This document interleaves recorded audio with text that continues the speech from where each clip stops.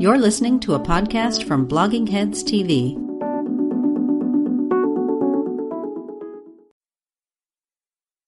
Hi, I'm Robert Wright. I run the Non-Zero Foundation, which produces all the shows on Blogging Heads TV and Meaning of Life TV.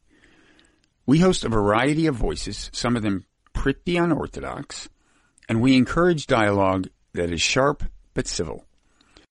We think fostering constructive conversation is especially important now that America and the world are looking kind of fragile. If you agree that our mission is important, I hope you'll consider helping us shoulder the cost. You can do that by becoming one of our cherished patrons at patreon.com/nonzero foundation. That's NONZEROFOUNDATION. Thanks. We need your help, and we deeply appreciate it. Hi, welcome to Blogging Heads TV. This is Culturally Determined. I'm your host, R.A. Cohen-Wade. This is a very special episode because my guest today has been plucked from the viewership/listenership, responding to a challenge that I issued in the last episode we put up, which was with Glenn Loury, where I wanted to talk to someone who was a Trump supporter about the election, and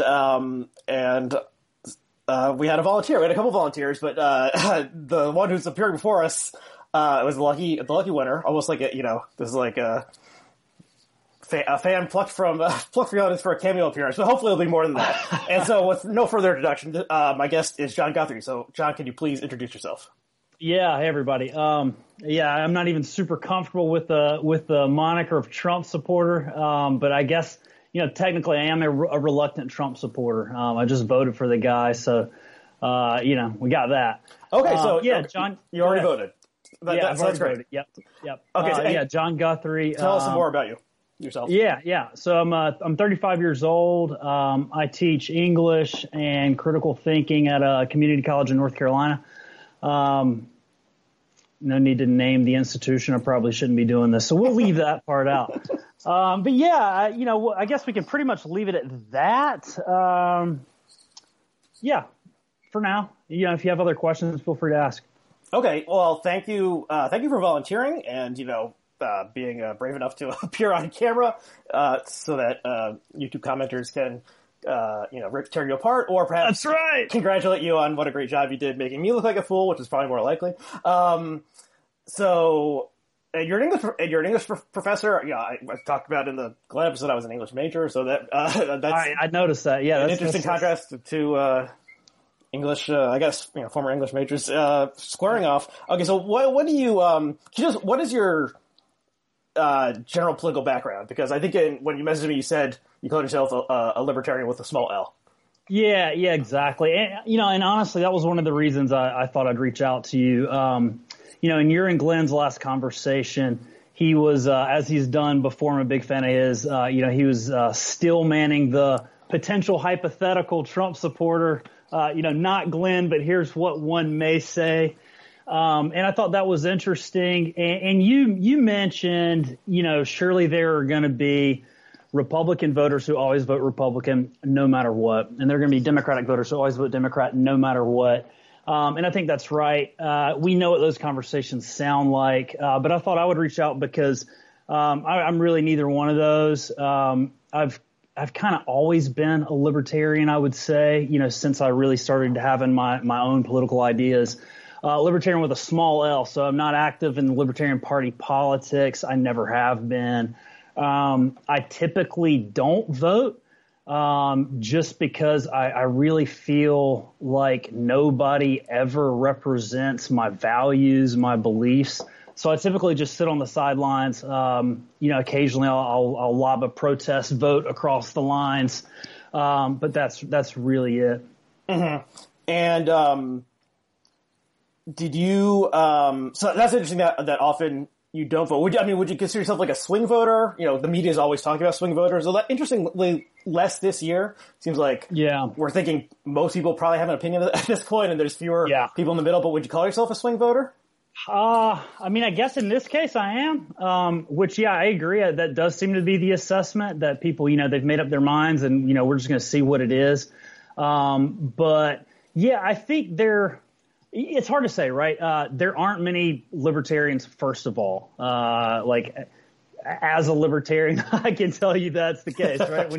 When you move throughout the world, you're not usually in you don't usually have many ideological companions. But in this case, I probably am, and I do have to think that there are people like me, whether they identify as libertarian or not, maybe politically inactive folks who are going to step up for the first time. Probably to both camps in this election. I wouldn't be surprised if that turns out to be a major force that hasn't really been factored in. Yeah, and all the polls, they have they poll registered voters, and then at a certain point they do likely voters, and they determine that somehow. I guess maybe they ask do you know where your polling place is, or have you voted in the past, things like that. So they determine and then cut out some amount of people, and since this is an unusual time to have an election, maybe they're cutting out too many people or something, so it's hard to know exactly. So did you vote in 2016? I did not. No. Was that a conscious kind of neither appeals to me sort of thing? Yeah, exactly. Couldn't really bring myself to do it. I remember thinking at the time, if somebody put a gun to my head and asked me who do you want to win, I probably would have reluctantly said Trump. Mm-hmm. But I wasn't anywhere close to voting for the guy. I think the last time I voted in a presidential election would have been in 8 and 12 when I voted for Ron Paul. So that's sort of the background there. Okay, and did you think about voting for the Libertarian candidate either in 2016 or 2020? Because it was Gary Johnson in 2016 who was the most, I don't know if reputable is the right word, but he was the closest thing to a mainstream candidate that the Libertarian Party had that I know of. Yeah, I didn't, and if I recall my thinking at the time, I think I'd kind of gotten to the point where I just didn't see much of a future in that.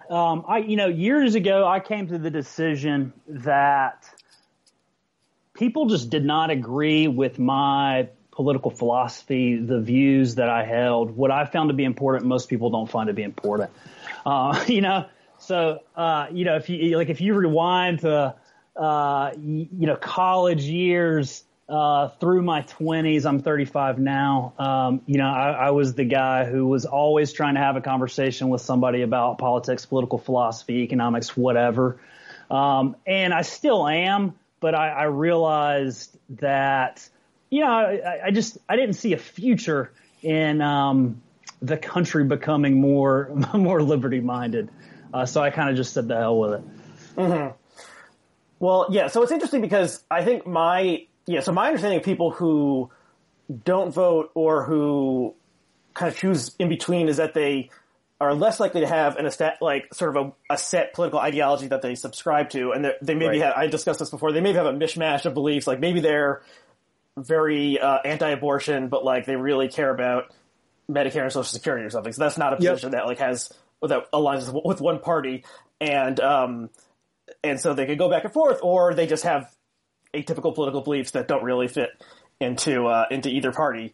But libertarianism is, an established philosophy, and there's a party, and certainly I would say they're sort of overrepresented. Libertarianism and libertarian ideas are overrepresented in sort of the commentariat or in elite opinion compared to the nation at broad. Would you agree with that?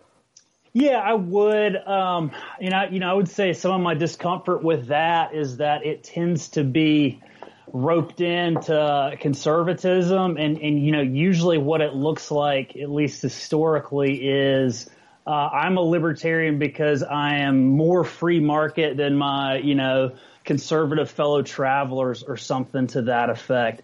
And as a little L libertarian, that always kind of pissed me off because.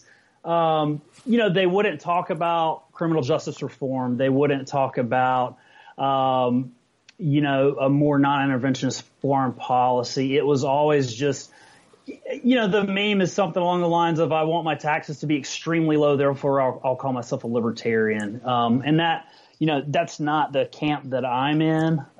So I never really felt like many in the pundit class who use the label, represented me. But they're definitely out there. The word is used a lot.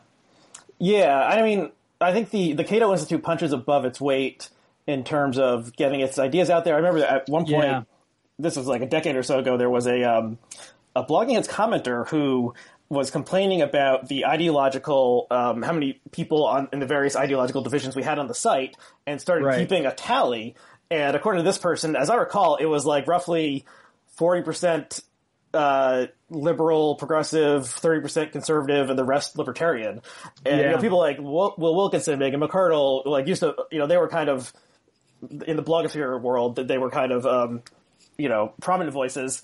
And some of them have changed. Wilkinson has become, I think he abandoned libertarianism at some point in the past couple of years. But yeah, I know as someone who reads stuff, reads articles, I feel like I'm more exposed to libertarianism than other, niche, or however you want to describe them, political philosophies. Although, maybe you could compare it to like socialism, and there's certainly been a resurgence in writing about socialism and people calling themselves democratic socialists or whatever over the past couple of years.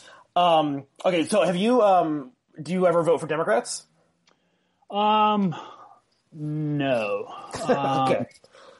But, what about for congressional races or for Senate or anything like that? No, but the other side of that is I don't think I'd voted Republican except for Ron Paul ever.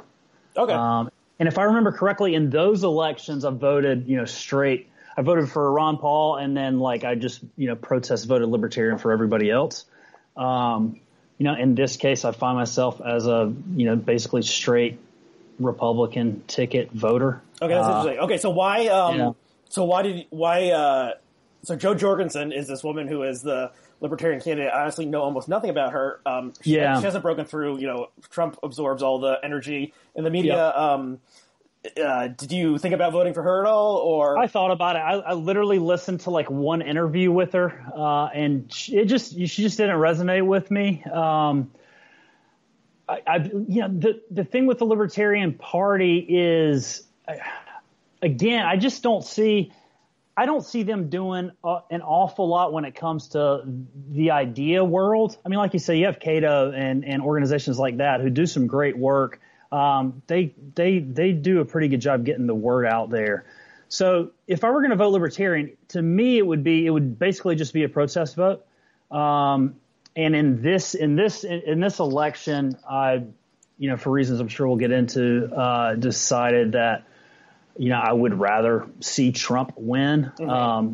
This is the first election where I actually find myself voting for the lesser of two evils, right? I used to be the guy when people would say that, I'd be like, what's wrong with you? Don't vote for evil. That's the answer. Stop voting for evil, right? Mm-hmm. And in this case, I'm finally like, all right, Jesus, I'll hold my nose and I'll vote for the lesser of two evils. Okay, that's interesting, because one of the things I've been thinking about the election is that Trump has basically not expanded his coalition beyond what it was. He got 46 roughly percent and managed to eke out a victory in this weird double bank shot, triple bank shot kind of way. But you are a counterexample to that, because you didn't vote last time, so for Trump, and now you're doing it. So I guess we might as well move into the meat of this. So why did you decide that this was the time when you needed to take a stand and vote for Trump, and do so publicly, at least as public as this podcast, videocast? Yeah, absolutely. Is? Yeah, heads all over the world just exploded. So for me, so I'm a big gun rights guy, right? As far as traditional libertarianism goes, I definitely fit in that box. That's always been the case. Typically, I would listen to what's going on, and I would just sort of shrug my shoulders and say, Democrats are paying sort of the lip service they have to pay toward gun control, but I'm not too concerned about it. I don't see anything actually coming down the pike. And then, when the Democratic debates happened, they were falling over each other to be the most pro-gun control candidate on the stage. And it probably has something to do with me being older and having, literally owning more guns. So it's more personal. Uh-huh. I think we should separate these two out. if I didn't care about anything else, I wouldn't be shocked if I were voting for Trump just for the gun issue.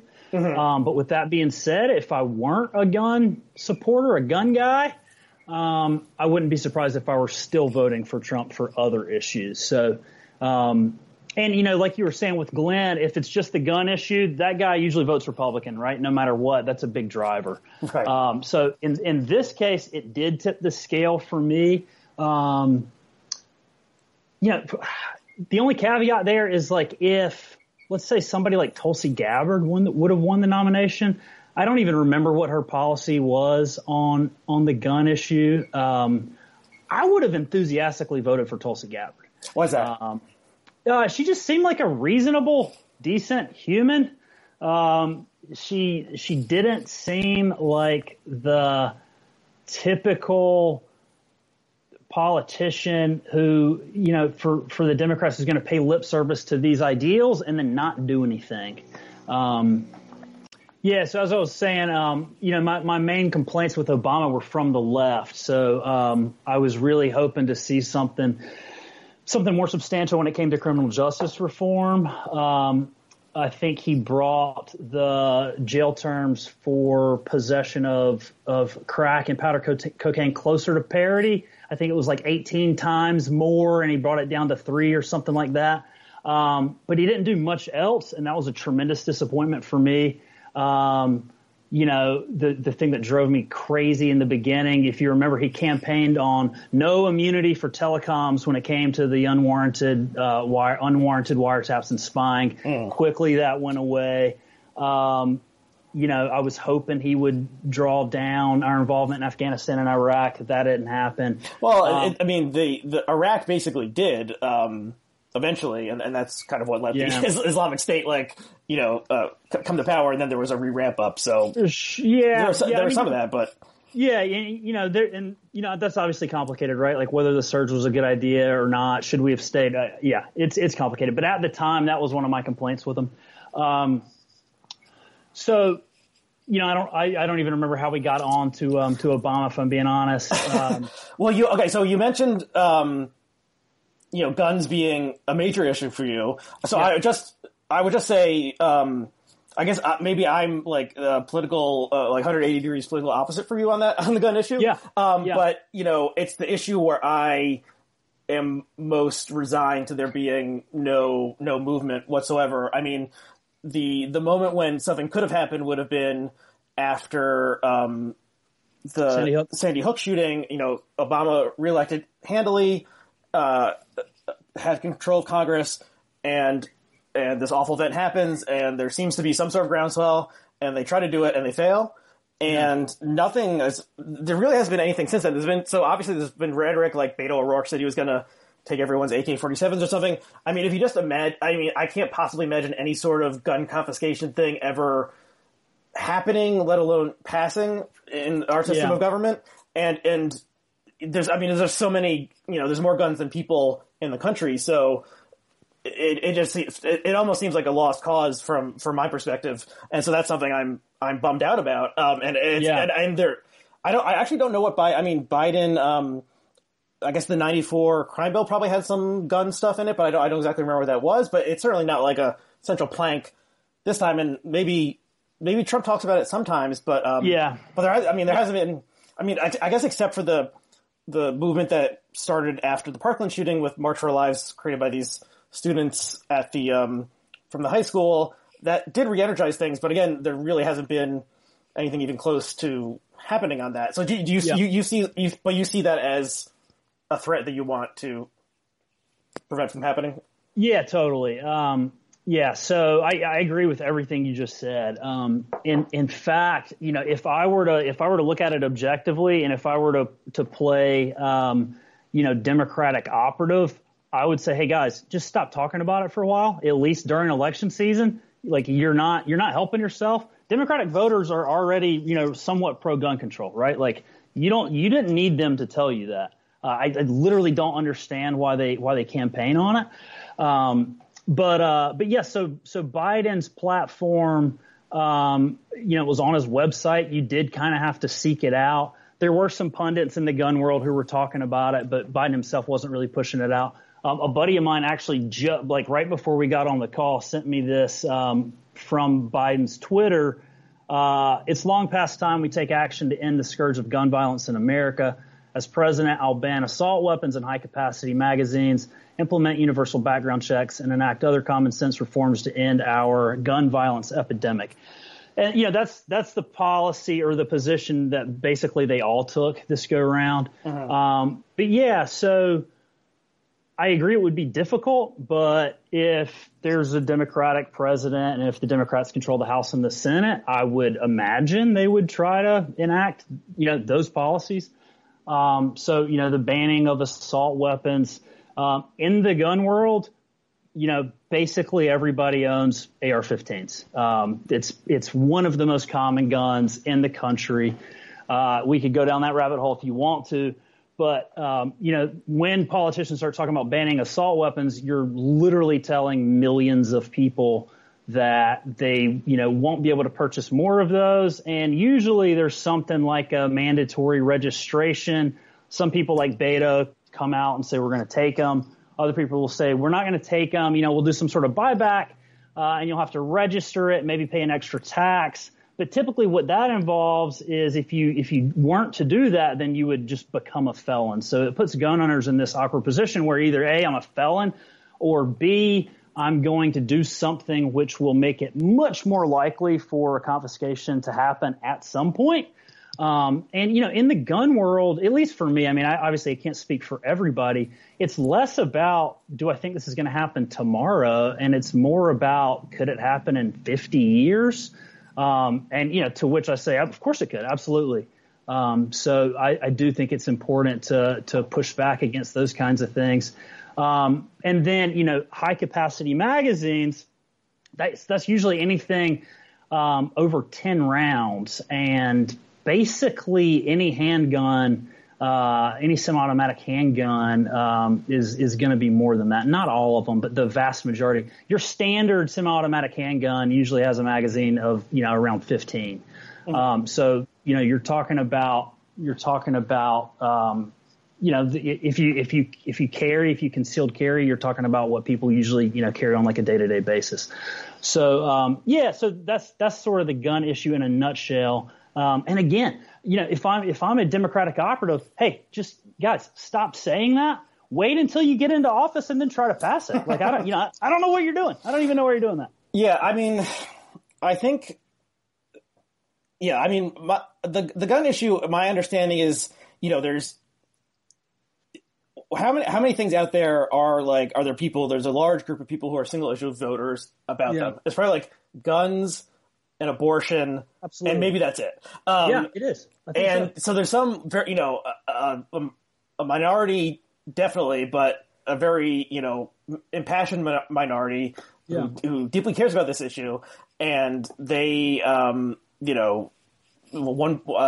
one party basically caters to their wishes, and unlike the abortion issue where you kind of have passionate people on both sides who are really energized about this, with the gun issue, it's really only one side is super impassioned, and then you have, a very small number of advocates on the other side, I agree, who are against that. So I don't see anything because of that situation. I don't see, and the number, there's I read something 400 million firearms in the country. The past couple of years with 300 plus, 30 million people, whatever. So I just don't see anything really happening. Even if you implemented something, to ban certain things from being manufactured going forward, there's all this stuff out there already. And yes, I just don't see that, changing, but I understand why, if that's your concern, that's something you would vote about.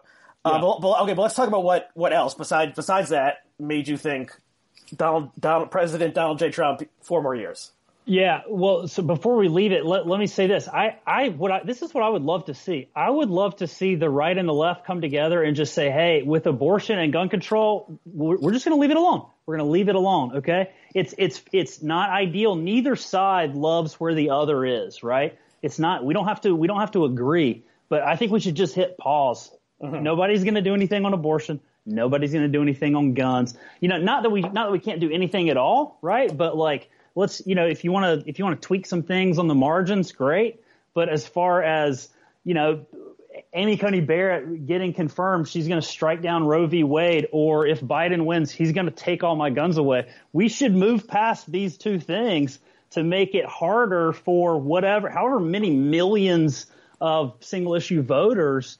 I just think we should move past it. I think we could. I don't understand why that doesn't happen. I mean, I see both. Well, I see both as intractable problems that can't really. The gun issue as previously on because so many people care passionately about it who have the guns and really care about it, and then the abortion because it's just insoluble.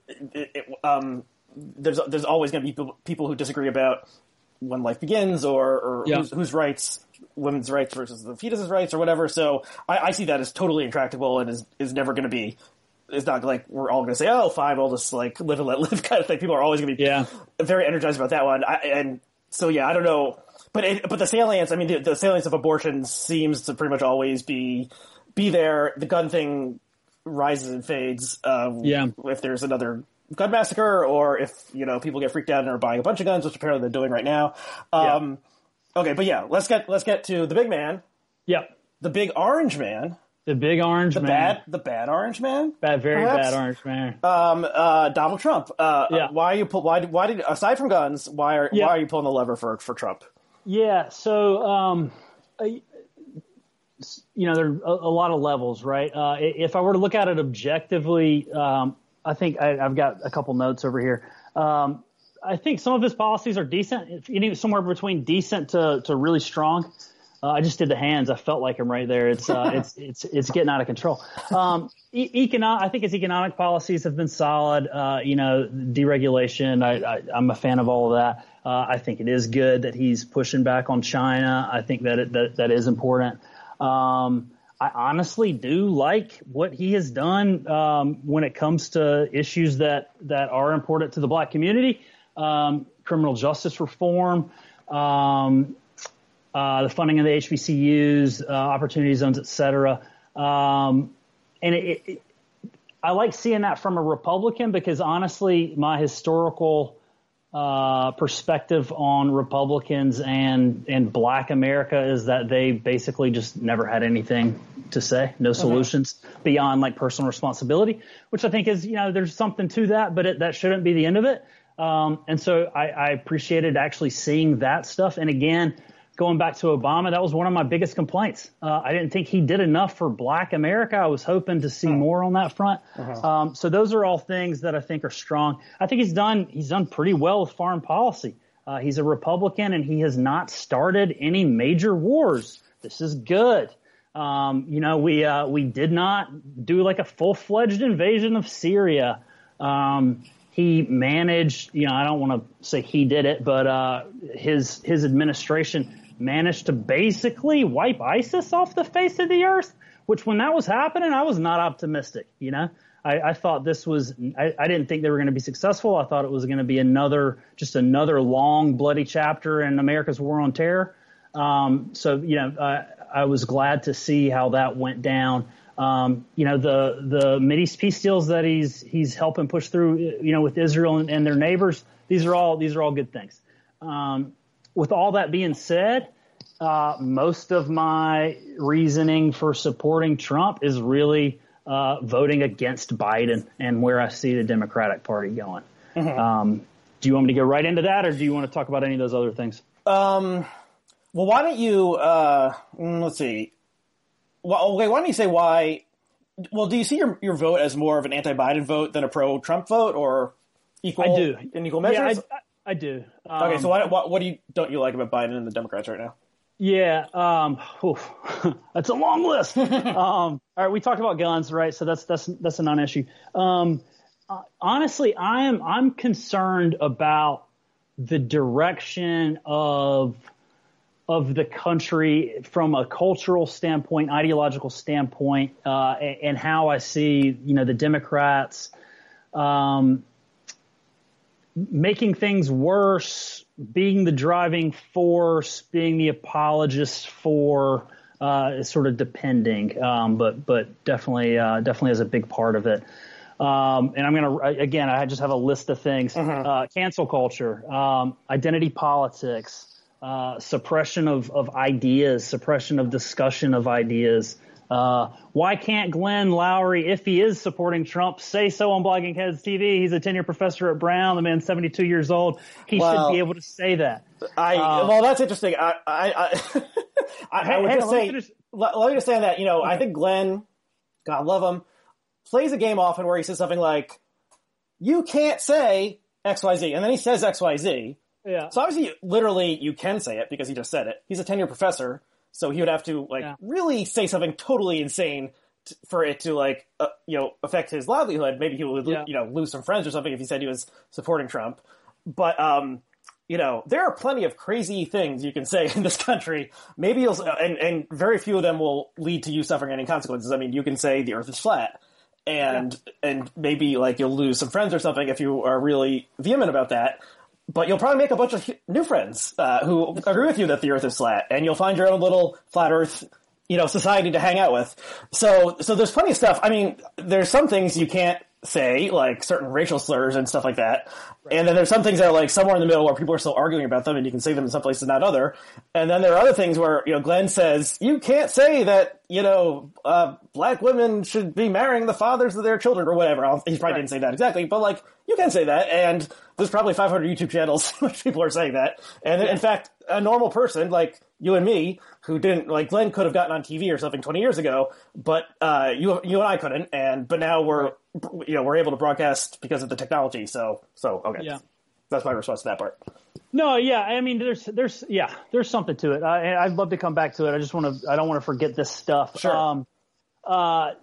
It makes me really uncomfortable how all of the media except for right-wing media seems to essentially be dedicated to supporting the Democratic Party. That makes me very uncomfortable. The censorship that we see overt and covert with the big tech platforms, that makes me very uncomfortable. The lack of ideological diversity in academia makes me really uncomfortable. The excusing, again, overt and implicit of the rioting, harassment, violence against police, political violence, these things. So all of those issues, and I don't have, they're all related. I don't have a good term that's an umbrella catch-all other than where I see the left going ideologically in the country. And it's that broader coalition, that movement that is my biggest concern in this election cycle. And that's probably the major reason that I'm voting for Trump, all of those things aside. Okay, that's interesting because I see the logic of that. My response is, most of those things you're objecting to have nothing to do with the Democratic Party and the person of Joe Biden, former vice president and professional politician for 47 years.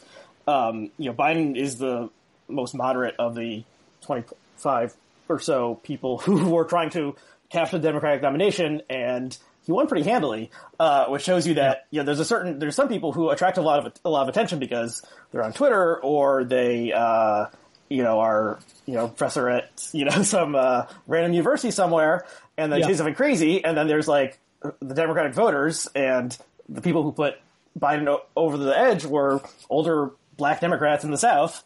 And they did not want what Kamala Harris or Pete Buttigieg were selling. They went with Biden. I think a lot of that is because they saw how Biden, backed up Obama and treated Obama respectfully and never tried to manipulate Obama or for his own ends or anything like that. I think a lot of black voters appreciate that, but also it's just they're more conservative. So I think that the Democratic Party is much more, I think, ideologically diverse than the Republican Party. I mean, there's on any the Democrats are much more like a party of discrete issue groups, where you have the gun people and the anti-gun people and the pro-union people and the anti-abortion people, and they don't necessarily all agree with each other, but they kind of stick together. Whereas the GOP is much more a ideological party devoted to small government conservatism and people. There's much more agreement within the party about small government, low taxes, social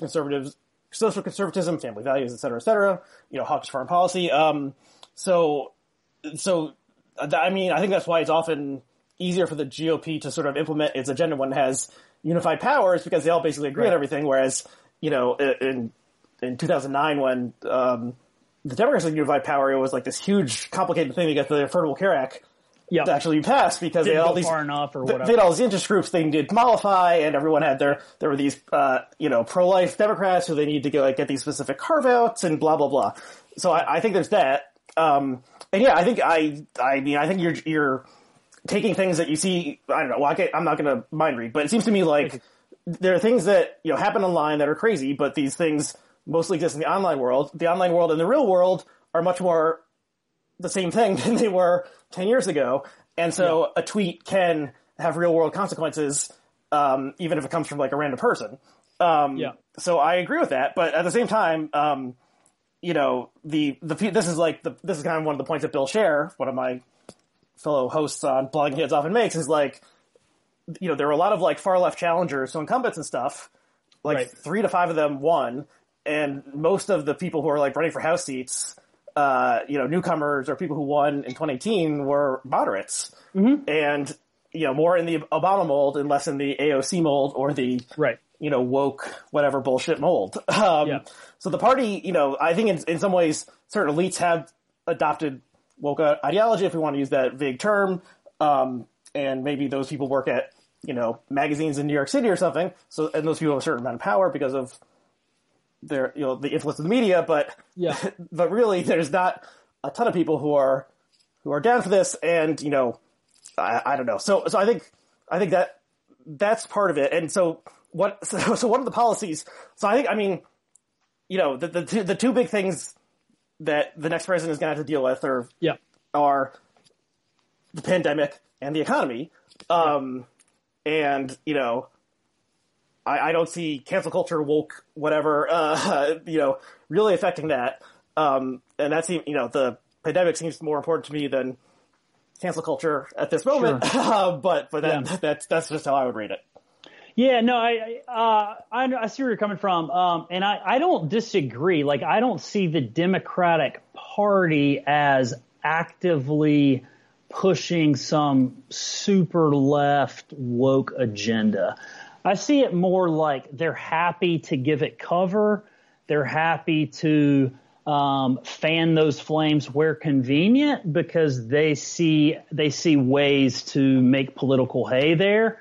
And I guess if I really had to think about it, my concern would be not that the Democratic Party is gonna, go super far left. That is a concern. That's not my main concern. My main concern would be that they are going to allow certain ideologies to take hold rather than condemning them. And I see that being a problem, as ideas spread. So like if we look at something like, cancel culture and, you mentioned media, I think we should all be alarmed when you see people like Bari Weiss leaving the New York Times and telling us why she's leaving the New York Times. When Glenn Greenwald leaves The Intercept because he says he's being censored, and he founded The Intercept.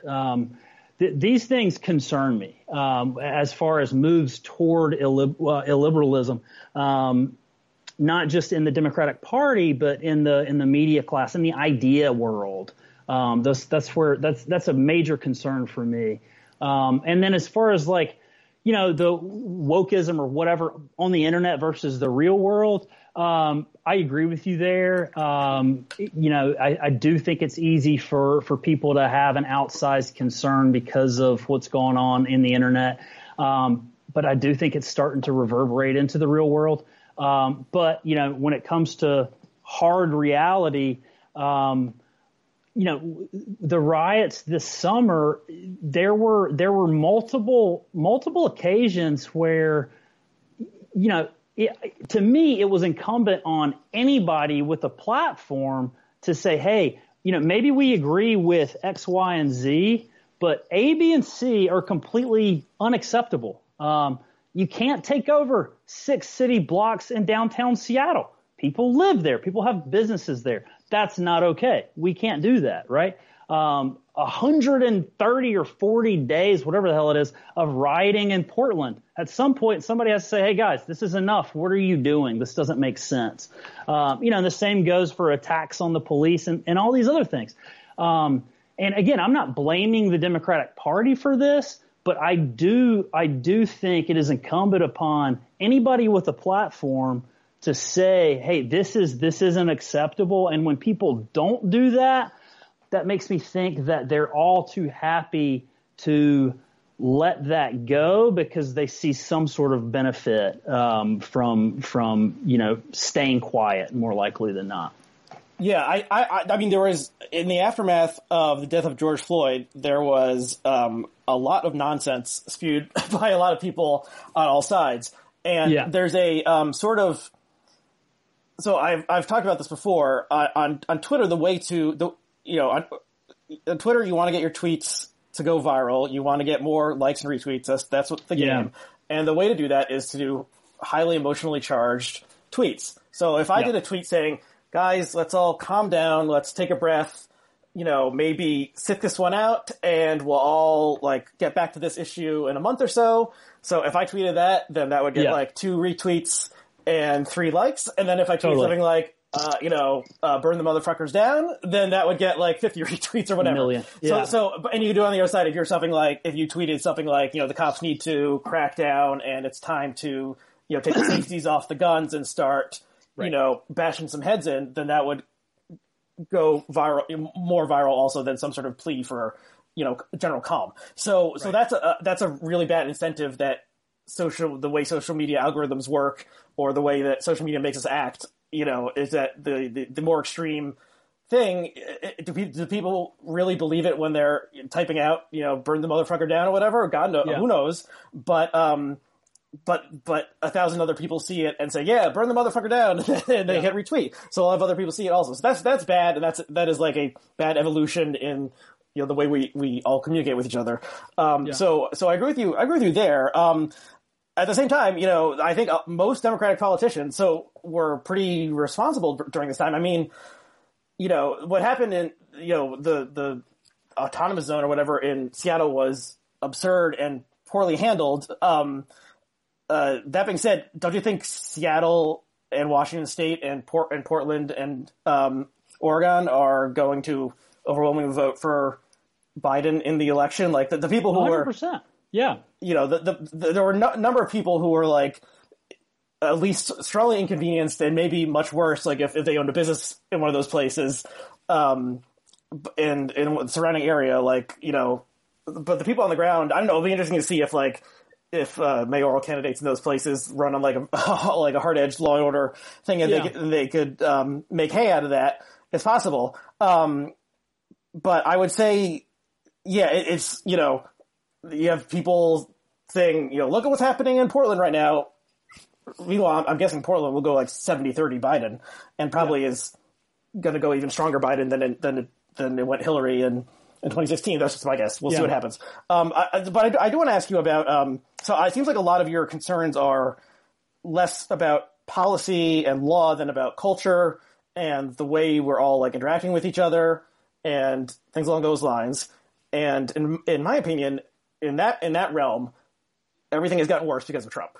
So we have to talk about Trump the person, because he has imposed his persona upon all of our upon the country and all of our mental states in a way that no one has in my lifetime, and maybe ever. So he uses Twitter, and he uses Twitter in a very emotional way and gets lots of retweets that way. But he also just says crazy things. We'll say X one day and say not X the next day, and says there's no correlation between them. Of course, he's crude. He cheats on his wife with porn stars, but we know the litany. He either grabs women by the pussy or he simply brags about it. Either one, not good. Right. And this one, actually, I just saw this yesterday, the day before, but I thought this was just a perfect encapsulation. I'm just going to read this out. This is a slight detour, but I think it'll make sense. So Kirstie Alley, the actress who was in Cheers, and And I actually had a huge crush on her when I was a kid because for some reason I really liked that movie Look Who's Talking, where she was under John Travolta. I had a big crush on her. And so she is a Trump supporter. I think she was a Scientologist, so she's a little out there. So she tweeted something yesterday. Okay.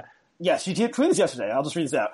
She says, "I now know why my personal friends who walk around in sheer terror of contracting COVID are simply CNN viewers. I decided to watch CNN myself to get their viewpoint, and oh my god, did I ever." This is all caps. "If you too want to live in terror, watch CNN. Fear of dying is their mantra. OMG, exclamation point." So then, okay, so that's whatever. She's a wacky celebrity. Yeah. So then the official communications account of CNN itself, which is, the handle is CNN PR. So usually they're announcing, like, if someone got hired or something at CNN, like, they tweeted back, "Kirsty, you're welcome to change the channel, just like countless viewers did every time Veronica's Closet came on TV. Hey! But don't downplay the loss of nearly 230,000 American lives, and please wear a mask." So this was like, so then I saw this, and my immediate thought was, this is Trump's America. The people who work in public relations at CNN are doing epic clapbacks to, a B-list nobody celebrity who hasn't been in a movie in 15 years. Yeah. And doing it in this super snarky Trumpian way of like, your show was canceled in 1998. Right. And so I mean, no one has degraded public discourse, in my opinion, in our lifetimes, like President Trump. Like he's a bad person in pretty much all ways. And everything he's it's like okay, this is where people will get on me, but it's like, his evil spirit has spread throughout the country and made everyone a lot worse. Like, I feel like I am worse for having imbibed Trumpism and Trump himself and his nonstop blather constantly for the past 4 years. Like, he has been objectively bad for our brains and our souls, I think. I would go so far to say that. And what's your response? Yeah, I agree. I really don't disagree with you. I mean, look, I don't like him. I really don't. I don't like the guy. I'm not going to go so far as to say he's a bad person. He seems to be, but I don't know him. But no, man, I agree with all of that.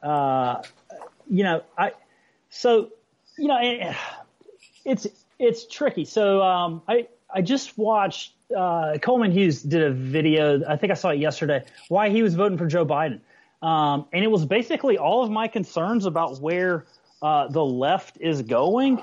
And the conclusion he arrived at is Trump is making this worse. If we elect Trump, all this shit's just going to speed up and get to wherever it's going faster. And he might be right, you know? And honestly, it's closer to a coin flip than I'm comfortable with.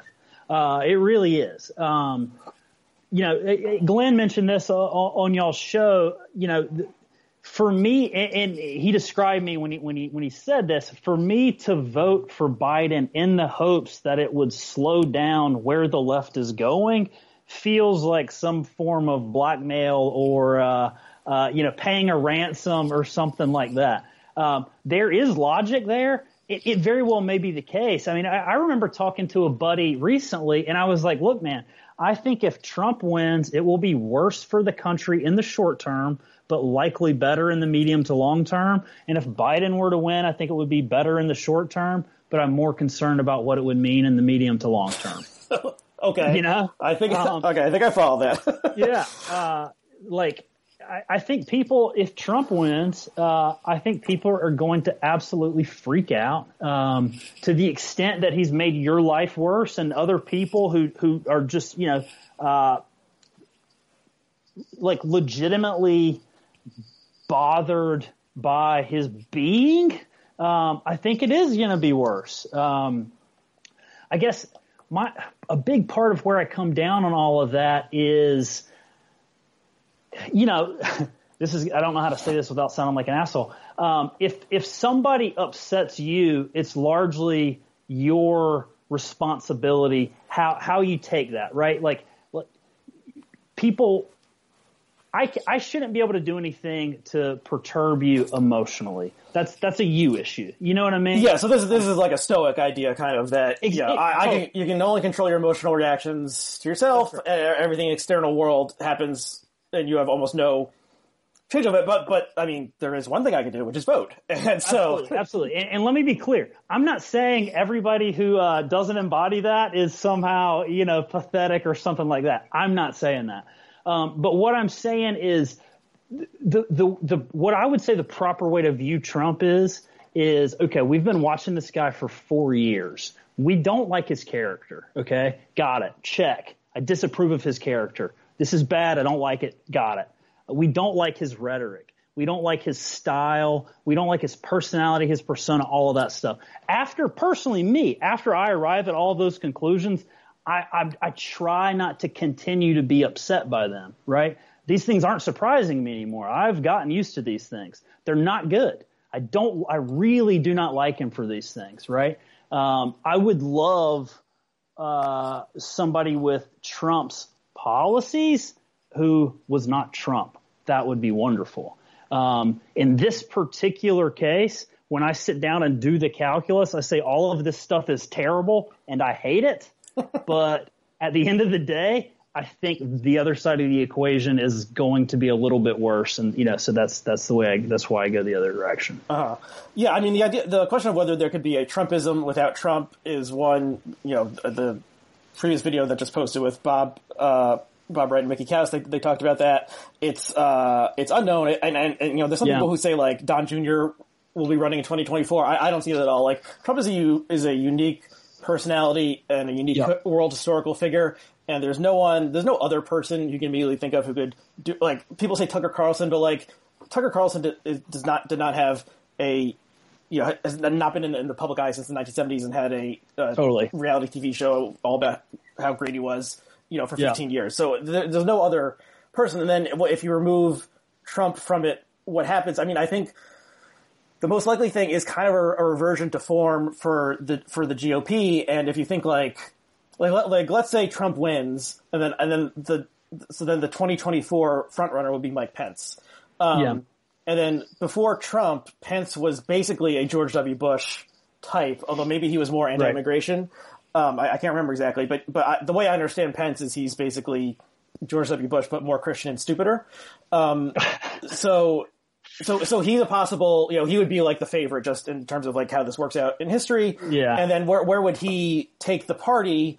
It's probably more back towards the Bushism, kind of like compassionate conservatism, big government. Yeah. But anti-abortion, immigration. Maybe Trump has permanently changed the party in terms of immigration, but I don't know exactly how much else he's left a permanent mark. I mean, the thing is, and I've talked about this and people disagree with me. He doesn't care about politics. Really, he doesn't care about policy. Certainly, he has no real policy preferences. He kind of just repeats whatever the last thing he heard was. He has certain like dispositions or prejudices, like in the literal sense. Like he doesn't particularly like foreigners who aren't from Europe, and so on and so forth. So he, enacts policies that like flow from that, but it's not like he has this very strong commitment to any particular policy. Like building the wall was his signature policy. And the wall is like 15% built or something at that, and Mexico did not pay for it. So he can be talked into. Paul Ryan talked him into passing Paul Ryan's tax cut, and the three. It's not like he appointed a Trumpy Supreme Court justice. Like the three he appointed, if Marco Rubio had been president, probably would have been the same three people, maybe in a different order. So the one thing is there was no cadre of mini Trumpists, to like follow him. It's really just Stephen Miller, and that's it. Because everyone else was against him from the beginning within the party, and so there was no like the people who write legislation or write the rules in the various agencies and stuff. Like they are not committed to the Trumpist project. They're just kind of like keeping their heads down until he's out of there. So I don't see a very strong legacy in terms of like maybe like Reagan made the party like permanently anti-abortion or something like that. Right. I see his legacy more in the bring reality television to politics and making it like a circus where you're always like, what crazy thing's going to happen next?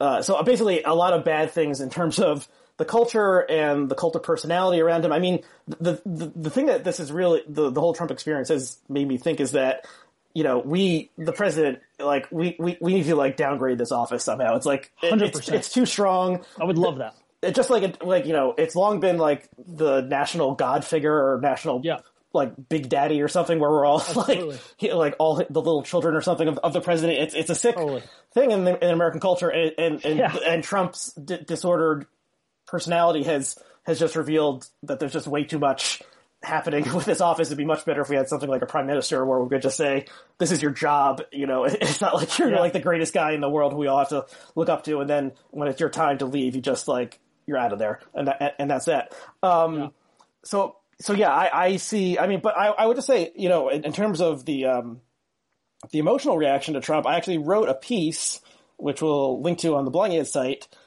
in about 6 months into the start of the administration, that was called, it was basically how I came to have a sort of, like, Zen-like perspective on Trump. And it had to do with his absurdity. And I won't fully recapitulate it, but, like, he is, the fact that he is president is fundamentally absurd. And, if this could happen, then, like, what does any of it really matter? It'd be like, it's, Nero, like, appointing his horse senator or something like that. It's like, this is all kind of a joke. Like, we're as kids, we're taught to revere the Constitution in school. It's like, our great founding fathers came up with this system that, protects all minority interests, and the Bill of Rights is so great. But, like, the system produced Trump as president. That's absurd. Like, the system is pretty fucked. And once I realized this, I was kind of like, okay, it's all a joke. I guess I was thrown into, like, existentialism or something, or nihilism by Trump's election. So after that, I generally am not the type of person who's flying off the handle. That's why it's funny when people in the comments on YouTube accuse me of Trump derangement syndrome, because, he doesn't, there's people who are like, every time there's some new Trump thing, they're like, they can't believe it, their hair on fire. I'm just like, oh, this is just one more piece of bullshit, who cares? Let's just laugh at it. That's kind of my perspective. But okay, let me see. I feel like there was one other area I wanted to talk about. Can I touch on a couple things that you brought up before I forget? Go ahead. So first off, as far as the Zen perspective goes, it sounds like you should be grateful for Trump, right? He's liberated you from the eternal hell of electoral politics. So thank you, Trump, for that. Well, this is like who is the main Stoic guy? I can't remember his name. Marcus Aurelius. Well, who's the one who had, like, the withered limb? It's like, is he? And then, like, I don't know. Was maybe Seneca or Epictetus? Yeah, it's like, is he grateful for his withered limb so that he was able to achieve enlightenment or something? I don't know. Right, exactly. Of course I'm joking there. But no, you brought up the future of the party. And honestly, I'm hopeful, probably foolishly optimistic. Every time I catch myself thinking about this, I have to remind myself that I've essentially hated the Republican Party for a very, very, very long time. And I don't want to get ahead of myself. I'm hopeful that Trump is going to leave such a void that can't be filled, because there isn't going to be a Trump 2, that, the party will have a chance to start from scratch. And there are some things that I find to be, hopeful. You look at somebody like Dan Crenshaw. I think we could use more Dan Crenshaws. I don't know if he wants to run for president. This is the Texas representative who has an eye patch and was eye patch, Navy SEAL. Yeah. Super reasonable guy, right? I don't know if you're how familiar you are with him, but he's a very reasonable guy. I think we could have more of those. I think there is now going to be room for people who have strong policy positions and who are reasonable. And who seem to be of strong moral character. And then also, we're seeing a lot of movement when it comes to Black America leaving the Democratic Party, which I'm also super hopeful for. You look at somebody like Kimberly Klacik. I would love the Republican Party to become the party of disaffected Black voters and, reasonable, policy-oriented people everywhere. I don't know if it's going to happen, but I'm hopeful. So I don't even. So who is Kimberly Klacik? I don't even know who that is. Okay. So Kim Klacik is running for a congressional seat out of Baltimore City, which has been democratically controlled for forever. She's making a lot of waves, making a lot of noise. The last I heard, her in an interview, she was basically saying that the RNC was not supporting her, which doesn't surprise me. But basically her line is, in Baltimore, it's the city has been terribly mismanaged for an extremely long time. So instead of continuing to vote for the same people, let's try something different. And here are some ideas. And there are others like her around the country running for congressional seats. So I would love to see more of that. I don't think we're going to know the actual numbers for a while, but we do see Trump getting more of the black vote. I hope that doesn't just disappear when Trump leaves office. I hope whoever's coming next is going to be smart enough to say, hey, what can we actually do to earn these votes and actually, make change in areas that desperately need change. So I'm hopeful. We'll see. A younger, more inclusive Republican Party. We'll see. Okay, I wouldn't bet on it. I mean, I'm very skeptical. Okay, I'm very skeptical. To be clear, yeah, I'm very skeptical of the Blexit stuff of blacks leaving the GOP leaving the Democrats for the GOP.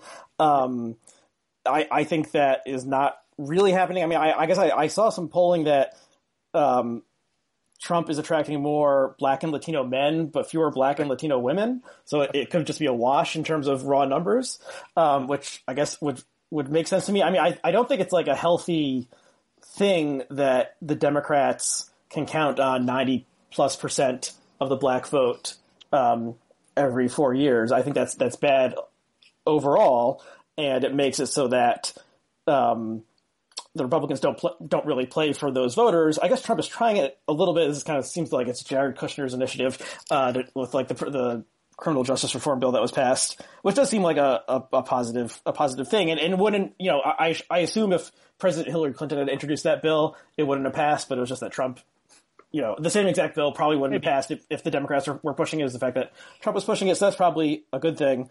But, I don't see a super change. And I think as far as I can tell, the black voters do like Biden. Right. And I think they're probably going to stick with him for now. Maybe if there's some different candidate who, or a different challenger, then things could change there. But yeah, the GOP generally ignores black voters and Democrats take them for granted. And that's a bad thing.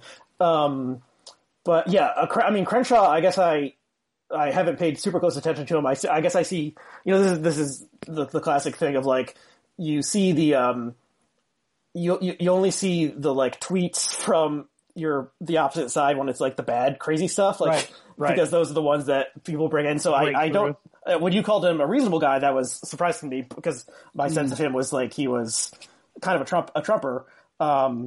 But maybe not. So I'll take another look at him and the, Brett Weinstein, paired Tulsi Gabbard and Crenshaw in his dream ticket all day long, which I thought, well, I just, which I guess that appeals to you, cause you said you like Gabbard, but, that to me just showed that like, Brett Weinstein doesn't understand a lot about American politics and he thought that this could somehow happen. But he has a podcast. So that's something. I'm a fan of his, Unity 2020, his heart was in the right place. I never thought I had a snowball's chance in hell, and as it turned out, it didn't. But I mean, it goes back to what you were saying about how fucked the whole system is. So when I hear a really smart, reasonable guy like him bring something to the table, I was like, hey man, I don't think it's going to work. But good on you. It's better than not trying anything. I mean, I would say he means well, but I don't know if I would go much further than that. But I guess the other thing is, could the GOP, could there be a party realignment? Like, it seemed like Trump was he could have pulled off some sort of actual party realignment that hasn't happened since like the Civil Rights Bill was signed, because he really he's not a Republican. Like, he has an idiosyncratic set of beliefs, and he could have pulled in Democrats and somehow realign things. And this was like Steve Bannon wanted to happen. And I think Trump didn't care enough to try to do it, and even if he did, he was too stupid to pull it off. It would have been difficult anyway. But since, as an outsider, he could have tried something, but instead he just allied himself to the GOP completely and didn't really make a lot of overtures to the other side. So the realignment that seems to be happening instead is like the never Trumpers, who there's not that many of them, but there's people who have been disgusted by Trump and for various reasons, and they're like coming over to Biden. So hard to know how many people there are like this, but the sort of, especially the national security hawks are very, there's a lot of them in the never Trump stuff. If those people who are mostly in the elite, there's not a ton of normal voters who care about that foreign policy to begin with. But if they come over to the Democrats, then it's interesting to think, where is the GOP foreign policy going to go? Maybe, I guess, in a more America First isolationist direction or what? So that is interesting. But it's like, I don't know if you watched Simpsons as a kid, but there was the one. I definitely did. Okay, the Treehouse of Horror, where it's in 1996, where it reveals that Clinton and Dole have been replaced by two aliens. And I don't remember. This is a classic. I'll include a link to it. And please. And so once it's revealed that they pull their heads off, and it's revealed that it's Krang and Kodos, the two aliens. Sure. They're like, you have to vote for one of us. And then someone's like, what about the third party? And one of them says, it's a two-party system. Go ahead, throw your vote away. Right. And so it's like, it really is a two-party system. And you could imagine, it's very hard to imagine a challenger party replacing one of the current two parties unless something totally crazy happens. So we're stuck with these two lousy parties, and we have to work within them and change them rather than trying to start the Donald Trump party or something. And so he was canny in seeing that he should run as Republican, not as independent. But it's just the things are going to happen within the parties, and there'll maybe be some switching. But I think we're stuck with these. We're stuck with them for the foreseeable future. Yeah, I'm afraid you're right. And I don't know. You probably have a better sense of this than I do. I don't have any faith in the Democratic Party shifting course from the things that concern me that we talked about. Again, I'm not optimistic that the Republican Party does anything like we discussed, but it's possible, and I think it would make sense.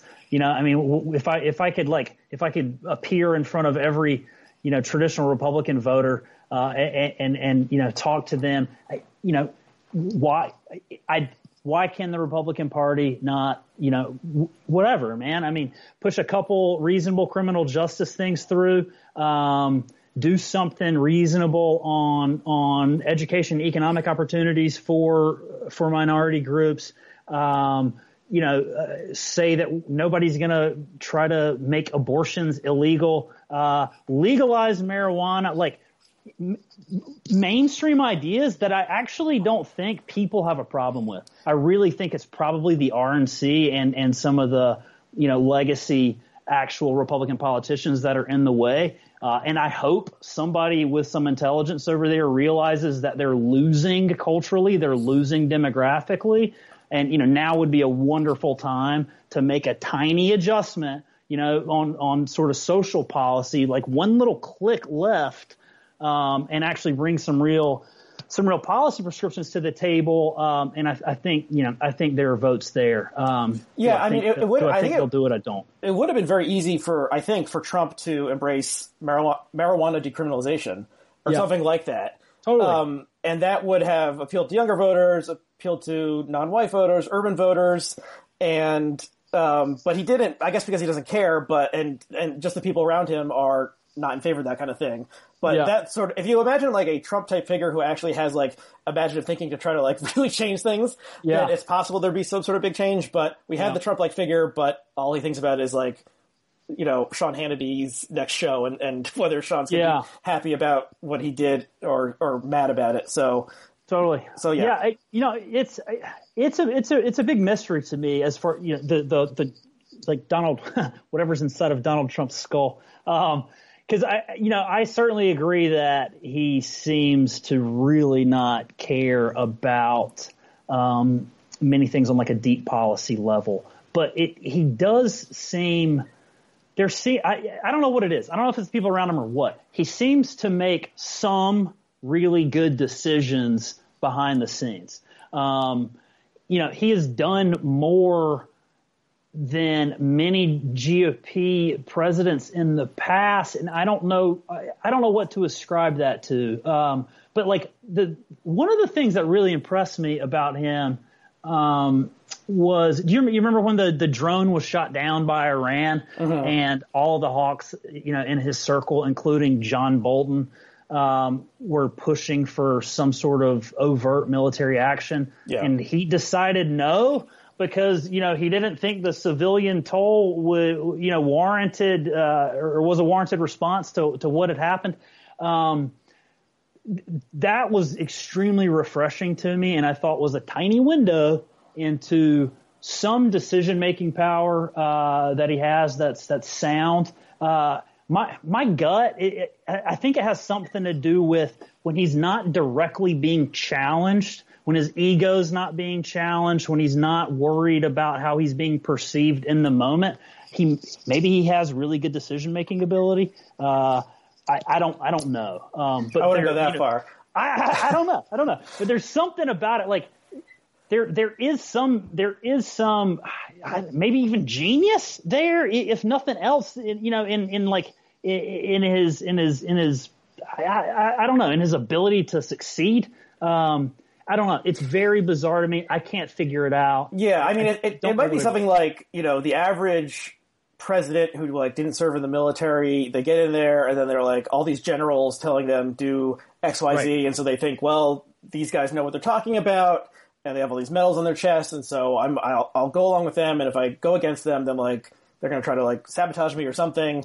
So I might as well just go along with them. Whereas Trump is just I'm smarter than you, I could have I could have been a general. He thinks he's the best about everything. So he just maybe thinks he can outsmart everyone. Maybe, yeah. And so but I mean, there's this joke. I've mentioned this before on the show. Trump's razor, a play on Occam's razor, which is, and whenever there's a mystery about Trump, the stupidest explanation is the most likely one. And so it could just be he thinks he's smarter than the generals, and so that's what he does. So I just want to. We're maybe moving towards the end of our time. I just want to say, I voted for Biden. I voted by mail a couple weeks ago. And I enthusiastically voted for Biden, but I'm not optimistic. So I guess this is too pessimist in this episode. I'm not optimistic about a Biden administration really turning the country around. I think they'll do a better job on the pandemic, but at the same time, now that if Biden's in charge and he's telling people to wear masks, there's going to be even more people who are pissed off, who are saying, I'm not going to wear a damn mask. This is America. So so there's going to be more active in the way that Trump activated left-wing crazies is going to be activated right-wing crazies, and Biden himself is basically a moderate and is not he's a huge institutionalist who was in the Senate for 40 years or whatever, so he is not seeking to, he's not going to pack the courts. Maybe they'll end the filibuster, who knows, but he's not going to try to do things that are dramatic. I do think he'll have people who are more competent working for him who will do a better job about confronting the pandemic, which is, the major national problem right now.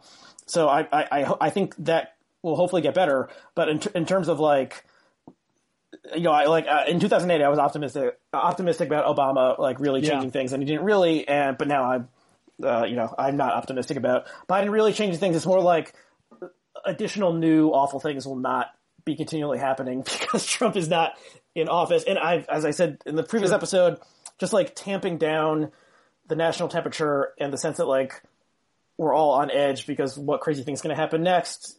Politics will return to a more normal part of the country instead of being the central focus, and the soap opera reality show aspect of it will hopefully go away, and that will just turn the temperature down, and it won't be a return to normalcy because things have been fucked up too much because of the pandemic, but life will be somewhat more normal than in the Trump years when life is strange. If Biden wins, I hope you're right. The concern I have about sort of the direction of I don't know, whatever you want to call it, liberal ideology, whatever. I think we have to remember that I would argue a big reason that Trump was elected was because of those movements in the first place. So I think in the short term, the heat would be tamped down to a degree. I'm not confident that the division in the country would really be ameliorated to any substantial degree in a longer term. Yeah, and again, if Trump wins, I don't see that happening either. So I don't know, man. I think that's the big question of our day: is how do we try to bridge that divide and calm people down and have less political violence? I don't know. Yeah, I mean, I think some commenters pointed this out, which is a good point, but it's not exactly the original one. But returning to normalcy, if we return to like the day before Donald Trump declared that he was running for president, obviously there were a lot of things under the surface that were happening that enabled him to become president. So we can't just go back. It's not just like we can go back to what it was, because that could produce another Donald Trump type figure, although I think he's very unusual, especially, and it's mainly about reality television that enabled him to rise, and there's no other figure who could rise up exactly like him. But yeah, the Trump's election revealed that there was a lot more under the surface about the country that was fucked up and wrong and wasn't being addressed. And I don't know if I highly doubt actually that Biden is the one who's going to address that, but maybe he'll rise to the occasion. Who knows? Yeah, if he is the next president, he's going to need help. Okay, I think we're about at the end of our time. Is there anything, any final points you want to make that you forgot to mention? I don't know, man. God, we covered a lot. No, nothing's coming to mind. No, I really enjoyed it. Thank you. Well, thank you. Thanks for coming on. Taking the courageous step of putting your face on video so that people can attack you and call you names and so forth. And is there anything you want to plug? You said you're not a big social media guy. You said, do you have a website or anything like that, or just... Yeah, no, man. So I'm in the process of getting a podcast off the ground. Funny enough, it's called Everything Is Fucked, a podcast about solutions. I'm still trying to decide if I want to spell fucked in the traditional sense or F-U-K-T for the purposes of sidestepping potential censorship issues. Still sorting that out. But yeah, I would love to basically have conversations like this on that podcast. I'd like to dive into specific policy issues much more deeply. Again, Everything's Fucked, a podcast about solutions. That's the idea. Until then, I reactivated my Twitter for this very purpose. It's hilarious. There's nothing there. You'll see a few posts that make me look like a crazy lefty from like 2014. But that's, it's J. Carl Guth. So the letter J, C-A-R-L-G-U-T-H, J. Carl Guth. And yeah, again, I'm John Guthrie. And come over, follow me. And then when I get the pod in order, I'll post it there and people can see it. Okay, cool. Thank you again for taking the time. And thank you to all of our viewers and listeners. You can rate and review this in various places if you want to do that thing, but you don't have to. I won't be mad at you. Thanks again for coming on, and we'll see you again next time. Great. Thank you so much.